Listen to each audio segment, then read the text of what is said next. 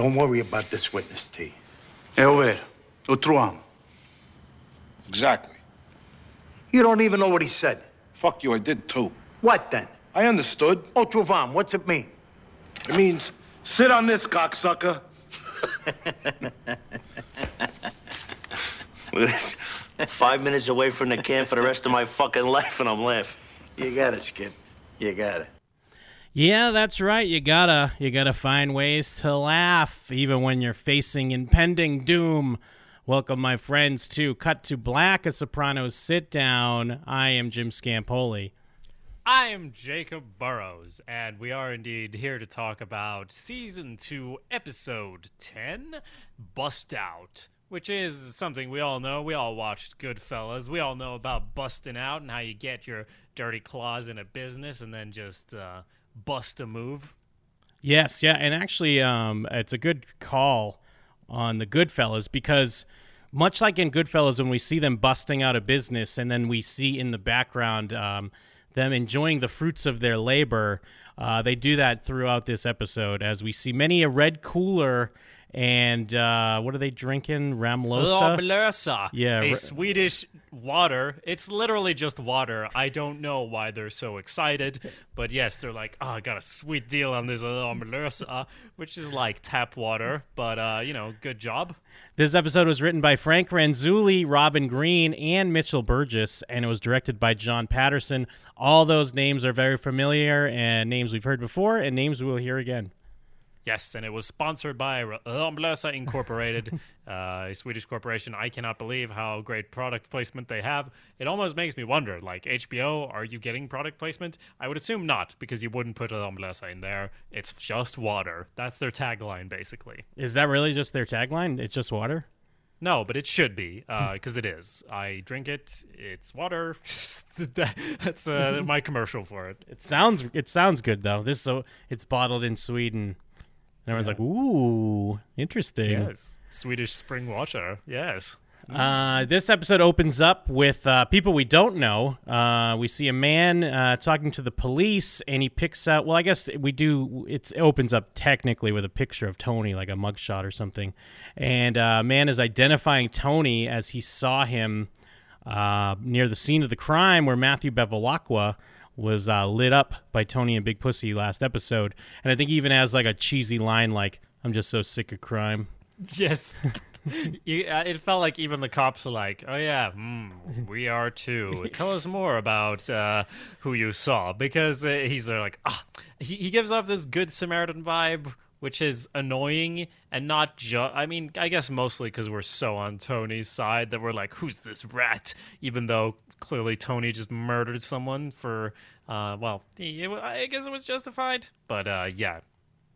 Yeah, and then we see Tony at the carousel in the mall, I guess, because usually he's meeting Richie in the mall. It looks like there's some stores around, and there's a little kid yelling for his mommy, and Tony's having flashes to poor young Matthew Bevilacqua, who's also screaming for his mommy as Tony lit him up with his gun. And I think then there's like Tony goes to the missing kid, whose mother quickly scoops him up, and Tony tries to like make a little small talk, and she kind of scoffs at him like he's a piece of shit, even though he was trying to help. Yes, exactly. And I mean, Richie is all annoyed about trash pickup, again, giving us one of these glimpse into the bureaucracy and the percentages that goes into running a mob family where this guy's charging me this for this, but I'm charging them that for that. He just wants a rate. And Tony says, I'll see what he says. And Richie points out that, you do own part of the company. I don't know which company they're talking about, but yeah. I think Waste they're management. talking about, Barone Sanitation, which I believe Tony kind of took over the chair or whatever, the percentage from Junior. Mm-hmm. Tony does use Junior's line here. He tries to. It's like a thing we see Tony do. I don't think he messes up the line, though. Like, usually he'll get a line from Melfi and he messes it up. But he uses Junior's line about Olivia, where he's like, you're like an old woman with a Virginia ham under your arm, like crying that you don't have any bread. And then Richie's like, what? He lifts lines from Melfi so often that I was like, that's familiar. I must have heard that somewhere. I just assumed it was Melfi, but then thinking about it, I'm an idiot. She would never say that. Junior would definitely say that, though. So, yeah, you're right. He's incorporating Junior's wisdom even now. And also, I mean, it's a nice way to show that, like, yeah, Richie's, like, annoyed about something, but he's not being unreasonable here. I mean, maybe we don't know the specifics, but he's not like giving Tony shit necessarily like he usually does, where he's kind of really pushing it. He's just annoyed about this money and he wants help, and he's like, "Oh yeah, of course you're gonna help if it'll help you." Basically, Richie's been towing the line fairly well through most of the season. I mean, there was Beansy, of course, the ramp, but even since the jacket, it's been pretty chilled, even if he brings it up this episode. And I'm like, oh, I was wrong. He's old school. He's loyal. But then you got Janice in there. Yeah, you got Janice.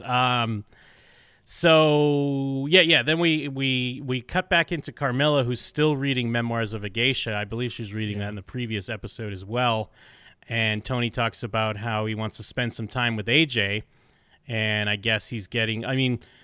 It's probably a little runoff from last episode where he was kind of a piece of shit to him. Plus, of course, thinking about this kid he killed. And also, I think the line is said a few times in this episode, he fell in with the wrong crowd. And not necessarily like by characters that hear each other saying it, but it's like the police say it about Bevilacqua. And then Tony's saying it here about AJ. He wants to toughen him up, make sure he doesn't fall in with the wrong crowd. And I think even Carmilla's being a little sarcastic about it. She apologizes. And, Tony's on a mission to bond with his son.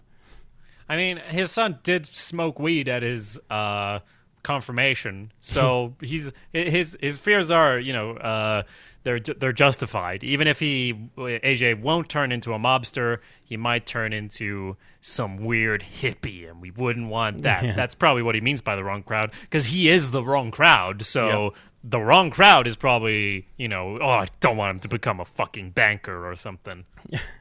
And then we check back in with Davy's sporting goods store. I think it's like Ramsey's Sports or something like that.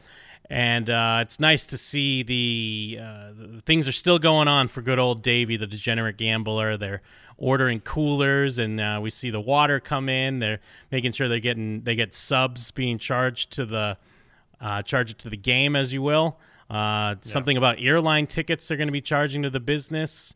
And there's really nothing Davy can do. Like what he even says, like, oh, they got a deal on the blue. And Richie's like, no, fuck that. They ain't getting paid anyways. We want the red. Yes, and it's really like how I guess airline tickets are going to be expensive, but it's like these coolers, and I don't know how many you got. There's like an infinity of them in the episode, but the subs, the water, I guess if you get it from Sweden, from the spring source, it will cost a bit more, but it's like we're just picking little bits and pieces. They're literally like, well, not literally. They're figuratively picking at the corpse of this business already, trying to get as much meat off as possible. And this is also Richie and Tony kind of palling around in doing business together, which we haven't seen as much. Yes, they have a nice common, I guess I don't want to say enemy, but, a common foil here where they can kind of have some fun while they're, bleeding this company dry. Then we see Tony and AJ sharing a little time at the pool. AJ's scared of a spider that he might have saw. And his belly flop, jump into the pool when he thinks that Tony has the spider is great. And then the police show up, and I think Tony has to talk to his maid, and he's like, did you let him in the house? And he's like, warrant. How do you say it in Polish? Because, you don't let him in the house. What's wrong with you? And they want him to come in. It's just a courtesy call. They could have called on the phone, but it's a courtesy in-person call to make him come down to the station. Just have a little chat. No problem. Just have a chat about Bevilacqua. Yeah, just a few questions. I need to know what's going on with this Matthew Bevilacqua kid. And then we kind of cut in with Big Pussy and his handler, who is starting to put things together because there was a stocky accomplice or something like that. Which like a husky accomplice or something, which he definitely didn't say in that scene earlier. Maybe it was later, but still. And he's starting to put things together. Like, what did we talk about? No violence. We Which want, he's doing. He's a very, very bad handler if he thinks there's no violence. I mean, already. I mean, you did bring this up last episode of like, will it help that he shot for second or whatever? Yeah. And as I said, he's just lying all the time about everything to his handler anyway, and that's certainly what he tries to do here. But then he also sneaks in like, just supposedly, if I did it, don't you think that would be a good thing? yeah, yeah, He's like, no, you idiot! I need you to get a wire on right now. yeah. We And want get him on tape. Yeah, we want Tony on tape talking about the Bevilacqua hit. Because Then it's like the thing is they're always looking for like the big thing. They don't want to put someone away for like a month. You want him to get the big thing. And he did murder, and they say it in the episode, murder in aid of racketeering. That's 20 to life. So hey, pussy, if you're gonna do your job, now's the time to do it. Otherwise, get off the pot. Yeah, if there's going to be a time to take down Tony, this is it. Although it does, I guess, since he's in the scenario, it puts him at risk as well. Yeah. And then Tony's talking to his lawyer. They're kind of going over the options, and the lawyer's saying like, "You didn't say you'd go down there, would you?" And of course, Tony's too smart for that. They're kind of just putting some feelers out, trying to lock him into a story so they can get him under questioning in the court and maybe poke some holes there. It's something I like the lawyer. It's like, this is just everyday bullshit. I'm a mob lawyer. I got this under control. Don't even worry about it. Yeah, you get some real Better Call Saul vibes here. I'm like, I want to see this show about this lawyer hanging out, smoking cigars, solving problems. He's got even this thing of like leaving a nest egg and then you pay it out. Also very sort of Breaking Bad. Oh, which is definitely. my one reference for criminal lawyer behavior. Because all the lawyer shows are like, we got to do the justice. Fuck that. Yeah, hey, no. join our Better Call Saul podcast coming soon. It's called It's All Good, Man. That's Yeah. what we settled on, right? Yeah, Like it? I think that's what we're going to go with. Yeah. Then we catch up. There's a lot of scene like this.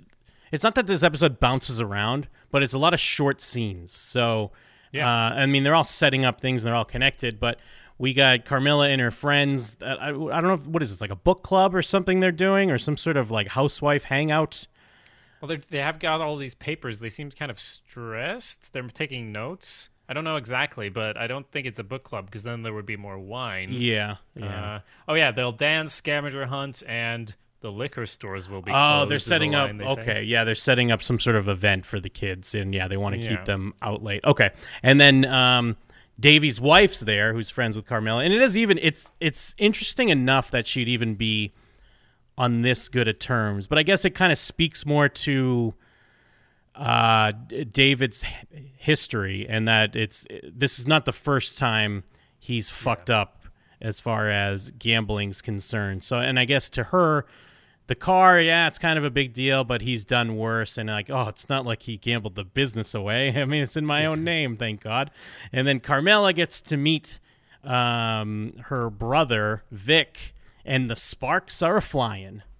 Yeah, immediately, just on the first shot of him, like, ooh, hello. Going totally against. I guess I was wrong last episode when I totally, I was pretty mean towards Carmilla and her looks. But hey, this guy disagrees. He's got sparks flying from his eyes. He's got rainbows shooting out of his ears. He's really into it.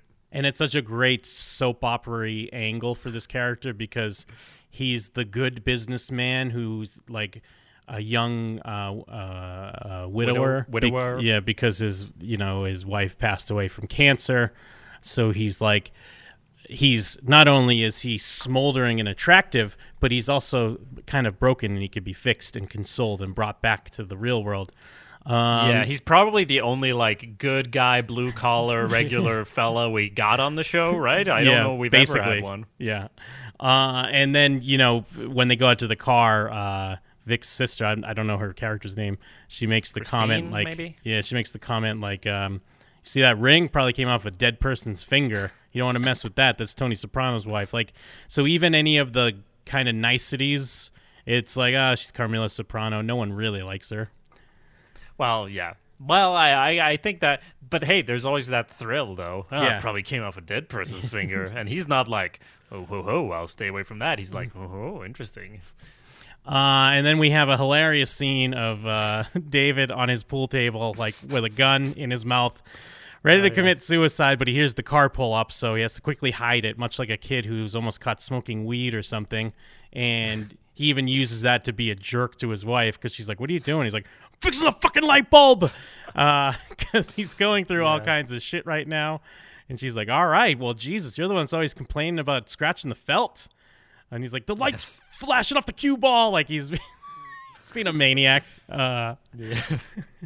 Yeah, well, I mean, how many revolvers does it take to change a light bulb? I guess more than one, because he didn't change it. Yeah. So Janice and Richie. Speaking are of guns going to at the it. head, yeah. Yeah, exactly. And that's, interesting. Little bit of gunplay as we move the camera around to slowly reveal it. But I guess that's just every day for them. That's just bread and butter of what sexual intercourse is. But you know what's not bread and butter? It's when she starts talking about, "Oh, you should take out my brother. Oh, it's all a fantasy, though. But yeah, you should, take these specific steps to become the new boss." And he's like, "What are you talking about?" Yep. You're the boss. You're the best. It should be you. Well, and it's interesting because I don't think it's really spelled out. Whose kink is it? It's clearly Janice that wants it, right? Or is it a Richie thing where he's like, "We need the gun involved"? I've turned around on Richie. He's like he's a real down to earth kind of guy in my book right now, which makes no sense given where we were earlier in the season. But yeah, I'll go with you. I wouldn't put it past Janice. I mean, she does say she's attracted to powerful men. What's more powerful than a man with a gun? I mean, it's, as the Tao says, hold a gun to your girlfriend while you fuck her from behind. But yeah, I mean, exactly. I guess I could totally see it because I think when I originally watched this, I just assumed it was a weird Richie thing because he's a weirdo. But as they're playing it out now, you're right. Richie's coming off as more kind of just a regular mafia guy, and this is just another step of manipulation from Janice to try to make it seem like he's a tough guy or something. But either way, he gives his classic Richie response of I gotta be loyal. I'm old school, Janice. And she just keeps kind of pushing him, talking about how Uncle Junior's got friends, he's got connections, you should do this. And then in a hilarious moment, Livia Soprano comes motorizing down the stairs, asks if they're smoking weed. Which they are. Yeah. By the way, of course. Gotta get that in there. So yes, that is true. Speaking of sensual moments, Carmilla wakes up from a dream, and there's no one in her bed with her. Another short scene. I like how they do this because you could totally you could play out the scene and have her hooking up with this guy, and then do the fake out where it's a dream.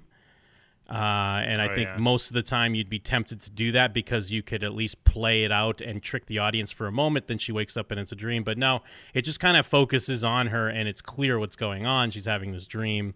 And yeah, she just kind of wakes up from it herself. We fill in the blanks ourselves. And yeah, of course, Tony's not there, which adds even more insult to injury for the how Tony looks in Carmilla's mind. Yeah, it's, that's what makes it a real scene, even though it's, 20 seconds. Because if she wakes up and Tony's there, there's no progression, there's no change. She wakes up from this scene, or from this dream, I should say, and is probably feeling guilty for a second, and she looks over, and he's not there. That propels her further towards what happens later. So even though it's so short, it's still efficient. Yeah, exactly. And then we're back at the sporting goods store. Big Pussy and Tony are there, and Paulie comes in with Furio, and they got some information on what's going on, why the cops want to talk to him. We get news that there's an eyeball witness, as Paulie calls it, and Furio tells him that maybe he should lamb chop it. Just a nice little foreigners get phrases wrong joke to sneak in real quick. And it is interesting because, I guess it's the whole thing. Tony, I think they were even getting into this in season 1. The whole thing with Tony is he doesn't have to do shit like this. He's not supposed to be getting his hands dirty, as it were. And since he did get this happiness, he went to kill this kid for the revenge, and we talked about how happy he was after. And now it's coming to bite him in the ass, and he's really freaking out. Yeah, and he's going to have to go to Elvis Town, where there are no Jews or Italians. Anywhere there are no Jews or Italians, I guess. And, David comes out "Oh, I got this bill!" And Tony gets really mad at him. And then what does he say after he chases him away? Like, get back in your hole. Yeah, he goes, "Get the But fuck then, back in your fucking hole." And he, oh yeah, oh David, I'm sorry. Yeah, what does he say exactly? Because it's kind of like, you're doing good or whatever. Because it's obvious he's really upset. I do like this scene. We get a lot of stuff like Big Pussy. He's like, oh yeah, I keep a suitcase in my trunk. And Polly Walnut's like, yeah, tell us about it. Yeah, we He's know. like, hey! And then I think Big Pussy's response is a great line. He goes, "Yeah, bygones are never bygones around here." Because no one's gonna let him forget it. And it is such a great response from Polly though, because it's like, yeah, we know you fucking disappeared for like a year. Yeah, and it ends with what we had in the intro of the podcast, I think, of him saying the line, and Tony's there kind of laughing because he doesn't know. You gotta though, Skip. Yep, yeah, you gotta find the silver lining somewhere. Sit on this cocksucker. I love that they all think that's hilarious. That he just picks up a fucking pole or something, and he's like, "Sit on this cocksucker," and they're all cracking up. It's a great moment for them all. Carmilla has dinner or lunch with Christine, David's wife, and they make a big hoopla about this Melissa again. And I'm really at this point like, there's going to be a big reveal about where the Melissa is from. It's like, no, there isn't. There's no, like, it doesn't happen. It's just, hey, I want to give you this special menu with this delicious water. It's just I'm a like, nice how goof much because did it they just pay? Yeah, exactly. It's just a nice goof because that's how this is all working out. Tony gets these cases of water, or his crew gets it, and then they just sell it for pennies on the dollar. And even good Artie Bucco, who Charmaine tries to keep in line, he's going to partake a little bit. And this is where we find out that her brother is a widower and all of that. Oh, childless. She had a hostile womb, you know. Yeah, Jesus.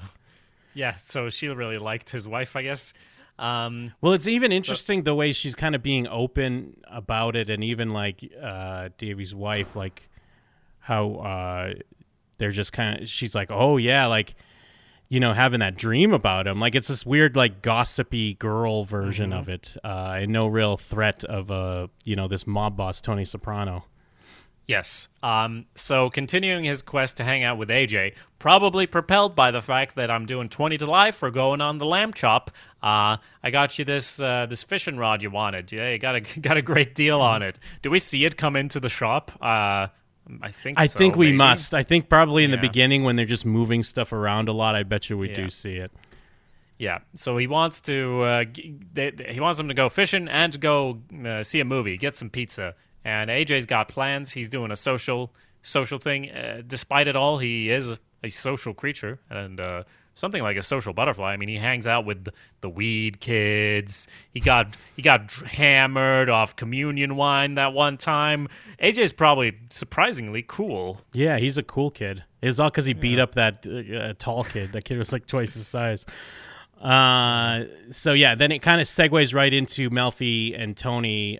He's kind of talking about, he's complaining because, you know, it's a real like moment. It feels like for a parent where, you know, your kids become their own person and, you know, they don't always want to hang out with you.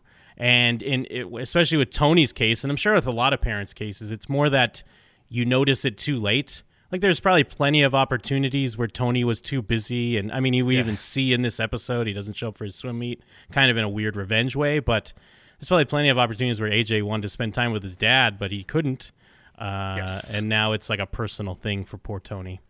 Yeah, now he's like, oh, that's over. It's gone. Yeah. And then he does bring up how he might be going away for a while. And, Jim, you know what happens next, right?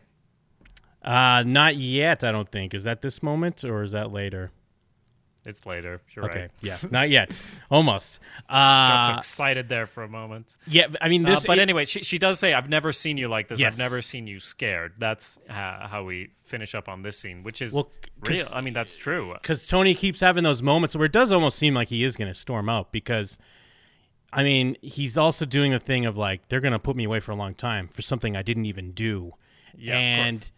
In a weird way, I do think like he's like convinced himself that he's a victim here and that they're just coming after him unfairly, even though he knows he did it. And then, we see Melfi kind of recoiling in like fear a few times because all of a sudden he'll start going, these motherfuckers. He's just yelling about it. But she still, she pushes him a little bit and does, mention like, I've never seen you scared before. And we see that throughout some other scenes with Tony as well.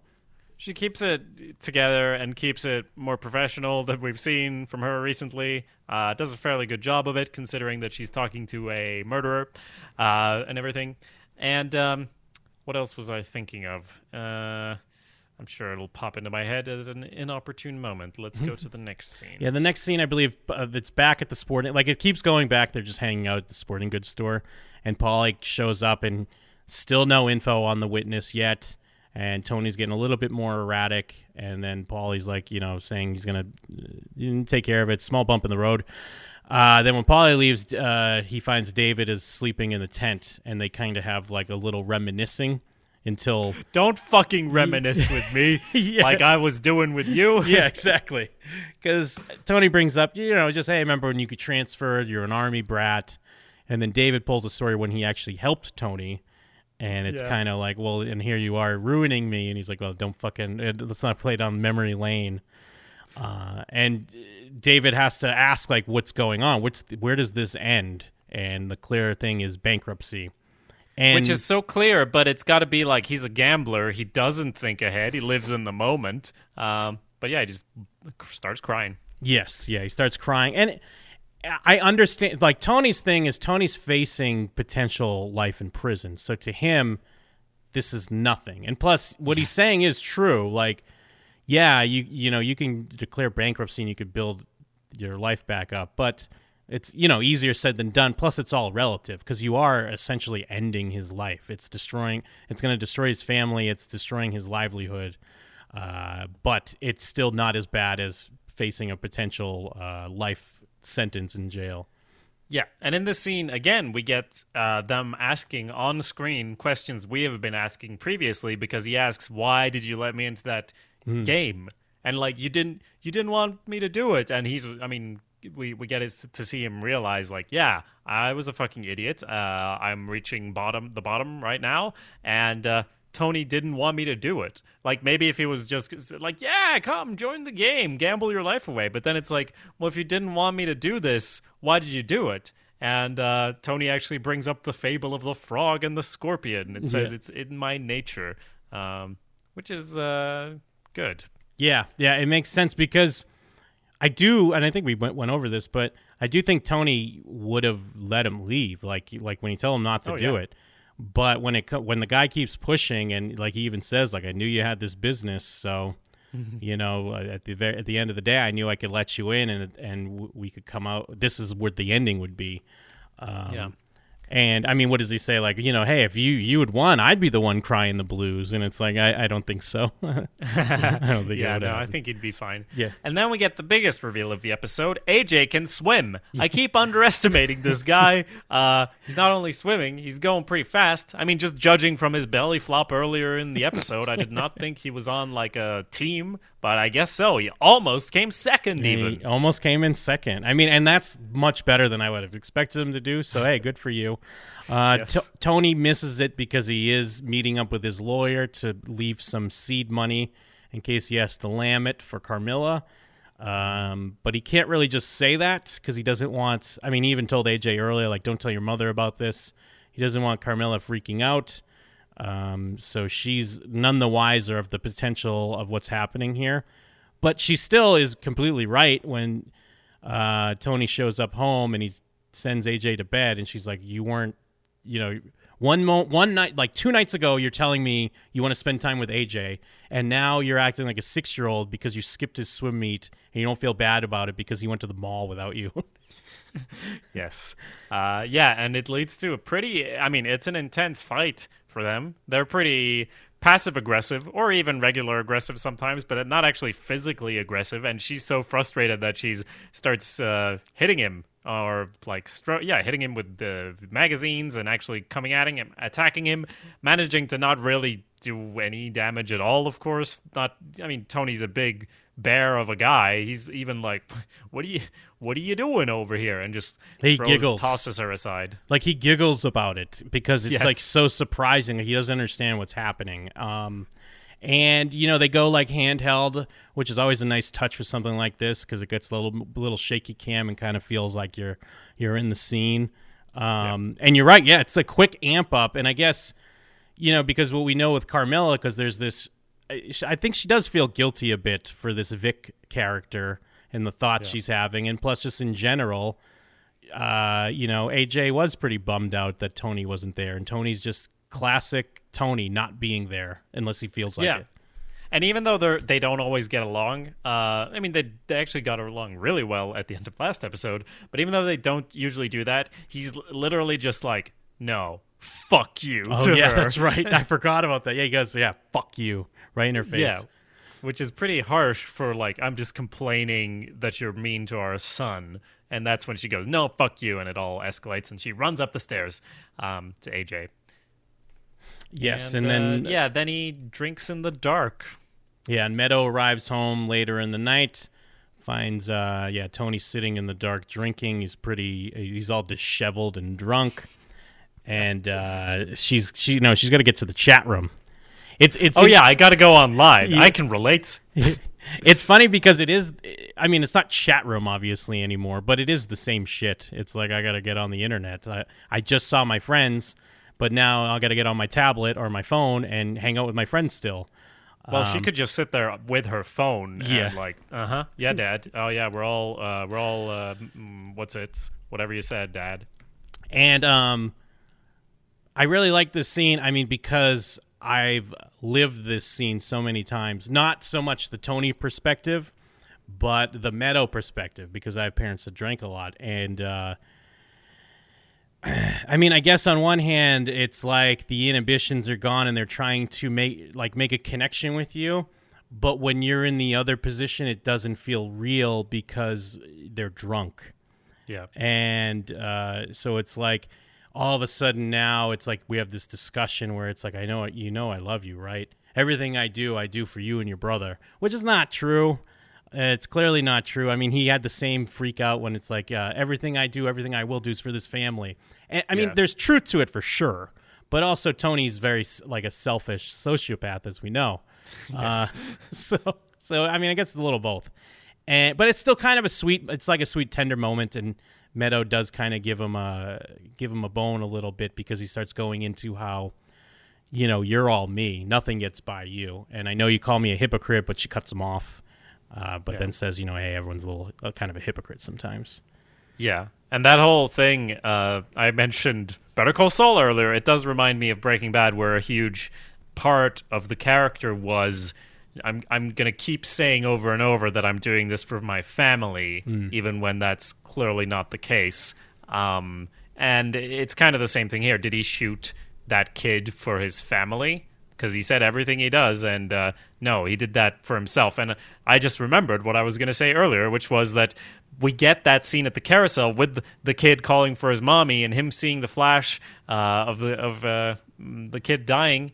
And I think it adds to it a lot that this is something that he's actually a bit not torn up, but conflicted about. If this was just like, shit, they saw us capping that other guy, or they saw us stealing the jewels, it wouldn't be the same. When he's sitting here like drinking and thinking about his family. He killed a young guy, and he felt good about it, and then he felt weird about it, and he's still probably not completely like, fuck yeah, I did a great thing. And that's why he's sitting there with Melfi like, a thing I didn't do. And everything I do is for this family. It adds a lot to it. Yes, yeah. It's very, and it's kind of reminiscent of him discussing who should go to hell in the previous episode where, kind of like the soldiers, we're soldiers and we do that, like just kind of trying to defend it in his mind. And there is truth to it. But it's just interesting to see it play out more because especially the way Sopranos is, usually things are kind of, they affect, other episodes, but this is like very tied to what happened and how things are playing out with Tony now. Yes. Apart from this wallpaper guy who we're never going to see again, no, maybe. I don't know. It feels like it's pretty finished. The next scene is with the wallpaper guy, as Carmela wants to show him the smallest room, the powder room. Let's look at this. Oh, and I got to show you this poster on the back of my door. That old trick. Oh, yeah. We all pulled that one. Oh, yeah, the coolest poster's on the back of my door. Click. And then there's makeouts. It is weird because you had a whole season with the priest and nothing ever came of it, and then it's fireworks. The sparks fly. They're soulmates. And I mean, a couple quick details. She does have a red cooler. I think that she offers them at the beginning of the scene. Another thing, they are playing the song "Wheel in the Sky," which also plays during the end credits. Yeah, Song is done by the band Journey. And as we all know, this isn't really a spoiler, but for the big cut to black, like what our show is named after, Don't Stop Believing is playing by the band Journey. So it all ties in. I believe this was the seed right here, setting up the final moments of The Sopranos. Well, I didn't know that, but okay. It's not a spoiler. I'll take it. I'd play Journey over every episode if it was me, so I don't blame him at all. But, even when they stop kissing, Carmela's not like, oh, God, we shouldn't have done this. She's like, oh, I've never done this before. And he's like, I should go. So the sparks fly. Yeah, he just takes off, and they're kind of like this moment. What are they going to do next? You got to wonder. But before we get to that, Junior is at home watching soap operas, drinking some Ramlosa. Richie comes in with some red coolers for him and some sneakers, I guess, that Junior's going to give to the kid that washes his car, or I forget. There's like a street kid that he wants to give the shoes to. He does say black kid that washes my car, and that that poor prick wears a pair that's wrapped with duct tape, showing Junior in a new light. It's weird. It's both Richie and Junior. They kind of Junior made his play, but now he's a bit resigned. He's not like, fuck Tony, fuck this, fuck that. And maybe a part of him is even glad he didn't kill his nephew, because then he'd be the one seeing little kids going, Mommy, Mommy, and he'd think, oh, fuck, not only was that some weirdo, that was my nephew. So, and he's at home. He's just chilling. This court thing clearly never happening, so he seems to be doing all right for himself. Yeah, it is nice. Like this whole season, we've seen a different Junior. I mean, we saw glimpses of it because even when he was in the process of making his move, it wasn't sitting right with him. He's like throwing up and hiding and very kind of concerned with what's going on.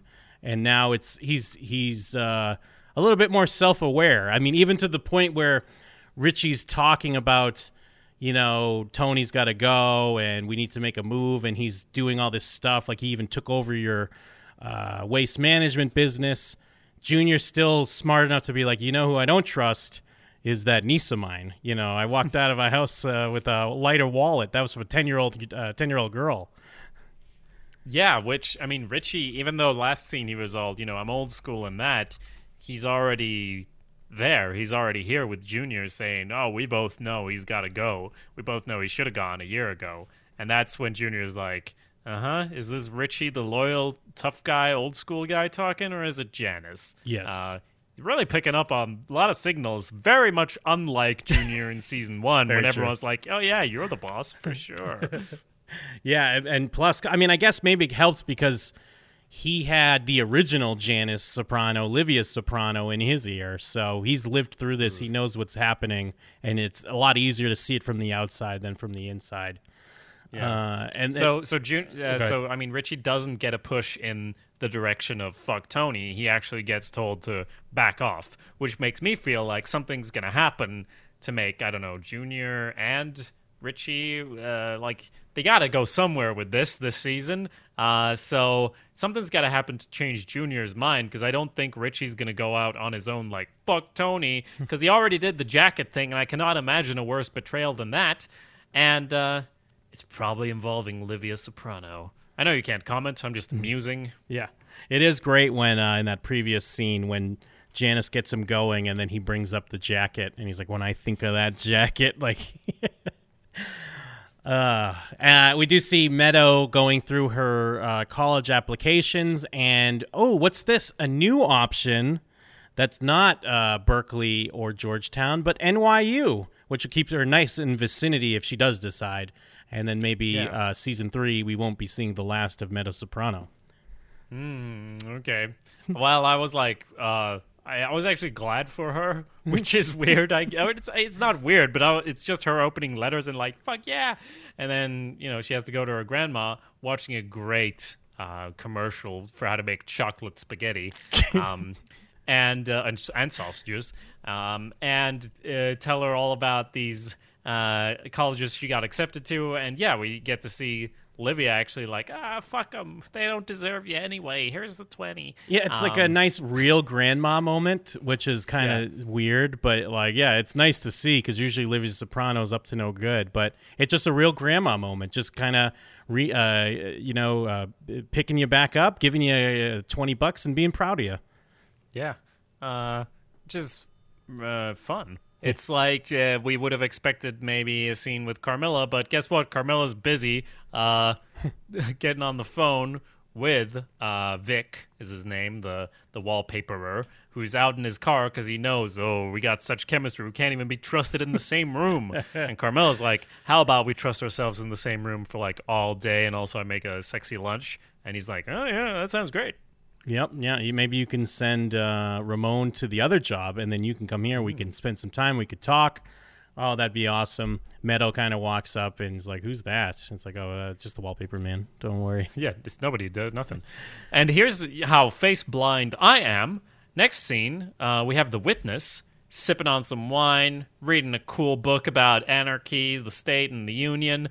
And there's a phone call, and like it was like half the scene before I was like, "Oh, that's not the wallpaper guy." And Christina, like I'm literally that bad apparently at faces that I was like, "Oh yeah, he sees about how in the paper." I'm an idiot. I cannot be trusted to tell these middle-aged people apart. Middle-aged. Well, I mean, in your defense, we only see the guy real quick at the very beginning of the episode. And yeah, he's reading Anarchy, State, and Utopia. Which I looked up, and it says how it argues for a minimalist state because that is what arises from anarchy. And they were listening to the worst piano it's like music. Piano jazz or something like that. It's like some freestyle piano. Yeah, it's great because they set this guy up already at the beginning as like a nerd. And I like how they're trying to make the average Joe kind of, quote, good guy, yuppie or whatever, just a nerd. Because we even see that other one, like when that family and they try to sick their dog on the guys that steal their car. This might as well be the same character. Yeah, it's such a funny way to do that because we're always spending time with Tony Soprano. So when we see these regular people, they're either like pathetic like David or they're just this like phony nerd because his whole thing is he's done with crime. Like he's had it up for crime and he has to be a good person. But then once they find out that it's a Soprano family connection, he's like, that fucking detective, those lying pricks. Where's my phone? Yeah. But in their defense, you don't want to deal with being killed for being a potential witness against a mob boss in some world you have nothing to do with.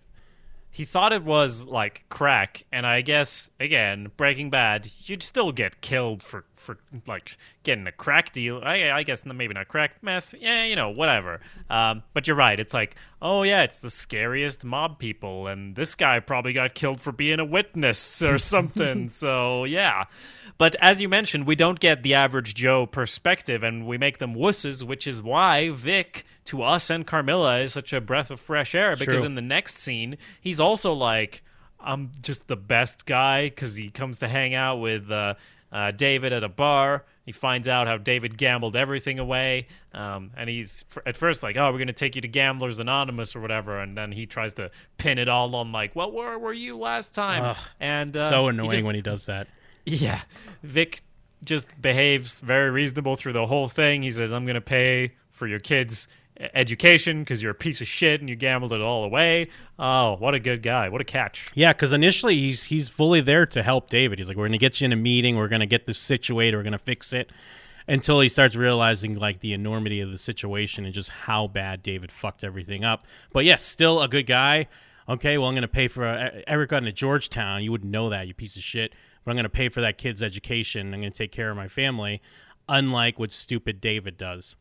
And then he also David points out the way he's able to lose everything is because I got involved with Tony Soprano. I got involved with the wrong people, and they're like fucking locusts. They come in and like just suck everything dry. And it's interesting the way this whole episode plays out is Tony is, obviously afraid of this witness and what's going to happen to him, and kind of by dumb luck, he gets out of it. And then similar with this situation with Vic and Carmilla, again, just out of dumb luck, being Tony Soprano. In both cases, just being Tony Soprano, save him. He doesn't have to do anything. And it's kind of great because it's this weird, like, things work out even for terrible people, or maybe even more for terrible people. But I love that they have that play out through this episode. Yeah, that's a good point. It's exactly like he said in the previous episode when he's like, we don't got to look for this kid. Someone will just bring him to us because we're us. We're the best. And you're right. He just gets a call and from Paulie Walnut saying how, it's something that didn't happen, that we know didn't happen. And the guy who saw it, but I realize now he didn't see it because it didn't happen. And Tony's, he goes off in a... Does he go to the powder room? He goes into he goes into the wallpapered bathroom where Carmilla would kiss that guy, and he like cries in happiness that like he kind of just has a nice little cry that like I get a second chance. It's just I love this idea. I love this idea that it just works out for him because he's a shitty person. Like him being really shitty to David saves like the idea of his wife cheating on him, even if she's completely within her rights, the way Tony's been like disloyal in their marriage, but it just saves him because he's shitty. Yes. And I mean, I guess maybe that's why that whole scene in the bar, I expected Vic to find out something about Tony that would make him not do this, because they had the whole scene of like, oh, we're gonna send Raul to the other place and you send you to my place, and then I expect there to be a scene where it's like, no, that's not happening, and it came right after the scene where that actually happened. Yeah. So then we're with Melfi again. Yes, he's relieved, and I like this too because Tony's being honest, where he's like, I don't know what happened. The witness just decided not to, go ahead. But it's the same exact thing he would say if he did just hunt down this person and murder them.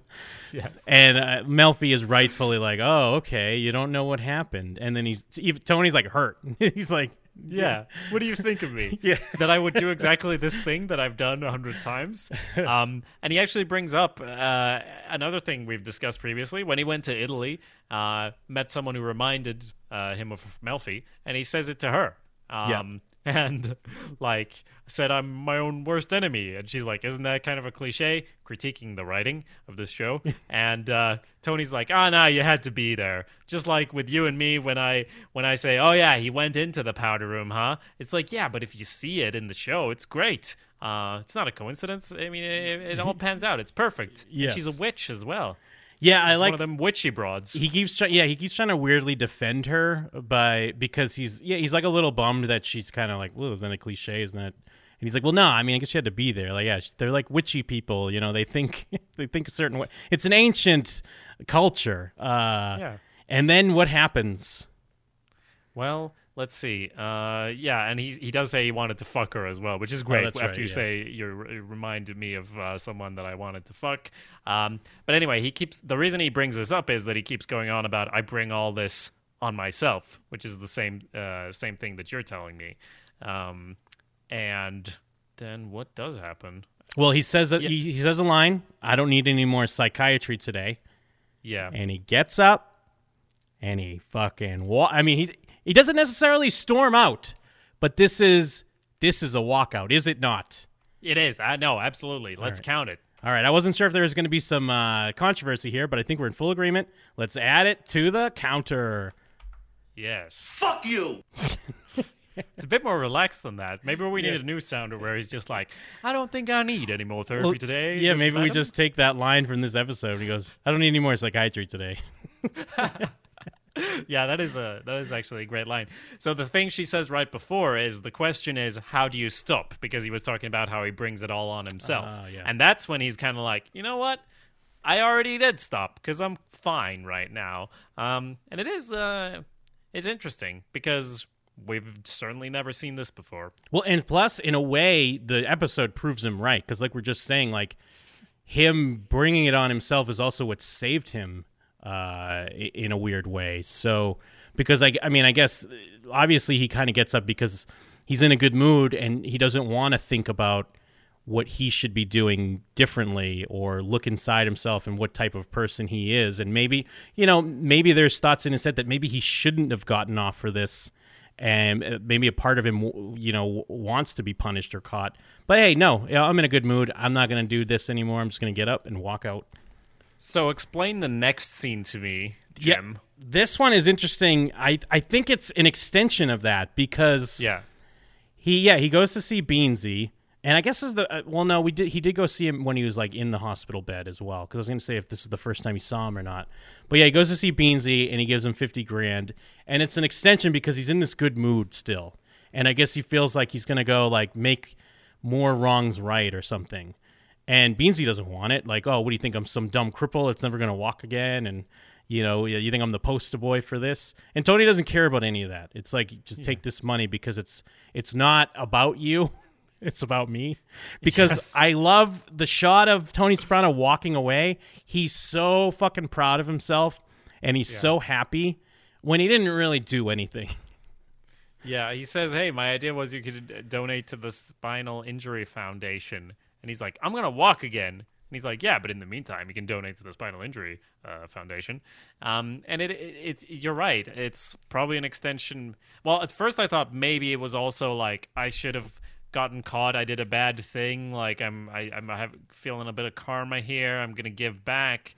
But it's like you said, it's completely selfish. It's just like, yeah, I'm just the best. I'm just Tony Sopranos. I've been feeling like I'm the worst. I'll do something that makes me feel like I'm the best. Yeah, I think so. And I think you're right in that thinking as well. It is an extension of like, I got away with something bad, and here's my way of making it right. But even though we know, like, Tony would not give $50,000 if it was important to him or if he needed it for something, you know what I mean? Like, it's because he was just ready to give like $450,000 and just leave it in an office somewhere for Carmilla. Like, at this point, when everything worked out for him, it's all gravy. So yeah, I can hand out $50,000 and give it to Beansy, and he doesn't care if Beansy just keeps it or if he donates it, whatever. To him, it's a good thing, and it's like all is right in the universe. Yes. So a quick scene with Carmilla preparing her romantic lunch. She's got the picnic basket out with wine, and she was talking to Christine earlier about how when you start going out, it's all wine and romantic meals, and now she's recreating that by chopping stuff up really nicely, fixing that chicken up, get your apron off, fluff your hair, and who's there? It's not Vic. Yeah, Ramon shows up. Vic had to go to the other job. And your husband's a murderer, so destroys people. And also, it's kind of like he's faced the reality of dealing with the Sopranos family with David, and plus, it's also, these people have self-respect. Even like David's wife, you wouldn't then associate yourself at all with the Soprano family, even if it's David's fault. They still are taking advantage. So, yes, that's true, and we do get to see the shop closing up. Which, it's not that one's not really a scene. It's just kind of bookending this chapter of us hanging out in this store, because what's more important is we got the boat. We got Tony and AJ on that boat for some nice seafaring shots. On the He gets to steer. And Tony really likes to fuck with AJ, like, come on, kill the spider. It's a leaf, you fucking idiot. He's like the best dad ever. And he really is like, oh, you want to steer the boat? I don't know. Go ahead. Yes, yeah. And they're on the Stugats. And I guess it's kind of like a microcosm of the whole episode where we're seeing, like, the Soprano family doing whatever they want, destroying everyone's destroying other people's lives. We see this in this small moment where okay, well, AJ, you can't just steer the boat. We need to open this bitch up and see how fast it can go while you're steering. Even after you just tried to tell him, like, this isn't like a car. You can't just slam on the brakes. You got to be, like, anticipate. And then, of course, they speed up and they knock some guys over in a fishing canoe or whatever they're in. No, you're right. That's a great point. That's such a great ending for this episode because that's exactly what's been done to everyone else in this episode where, like you said, they're on their boat, man. And they don't even notice when those people fall off their smaller boat. They're just smiling at the horizon and chasing that shit. Yeah, having that nice father-son moment. Yeah. So, Bust Out. They really did bust it out. It was a good episode. Yeah. Do you have any thoughts on Bust Out or upcoming episodes? Please do email them to showswhatyouKnowShow@gmail.com. You would also very much help us out if you left a review on the Cut to Black podcast feed, which you'll find on your podcast app of choice, or iTunes. That's where we would like to get some reviews in. Please, it would really help us out there. There's also showswhatyouKnow.com, where you got all of our array of shows. Want to talk about Westworld now that it's all over? We got a bunch of episodes on that. Of course, Handmaid's Tale is still going on. It's an extremely good show if you haven't checked it out. And what else, Jim? Oh, my God. You can find more from me at jimandthem.com, all kinds of non-TV needs, and you can also find more from Jacob at awesomepedia.org. Again, all kinds of non-TV needs, but plenty of content either way. But the most important thing is just one more thing. Oh, what's that? Cut to black.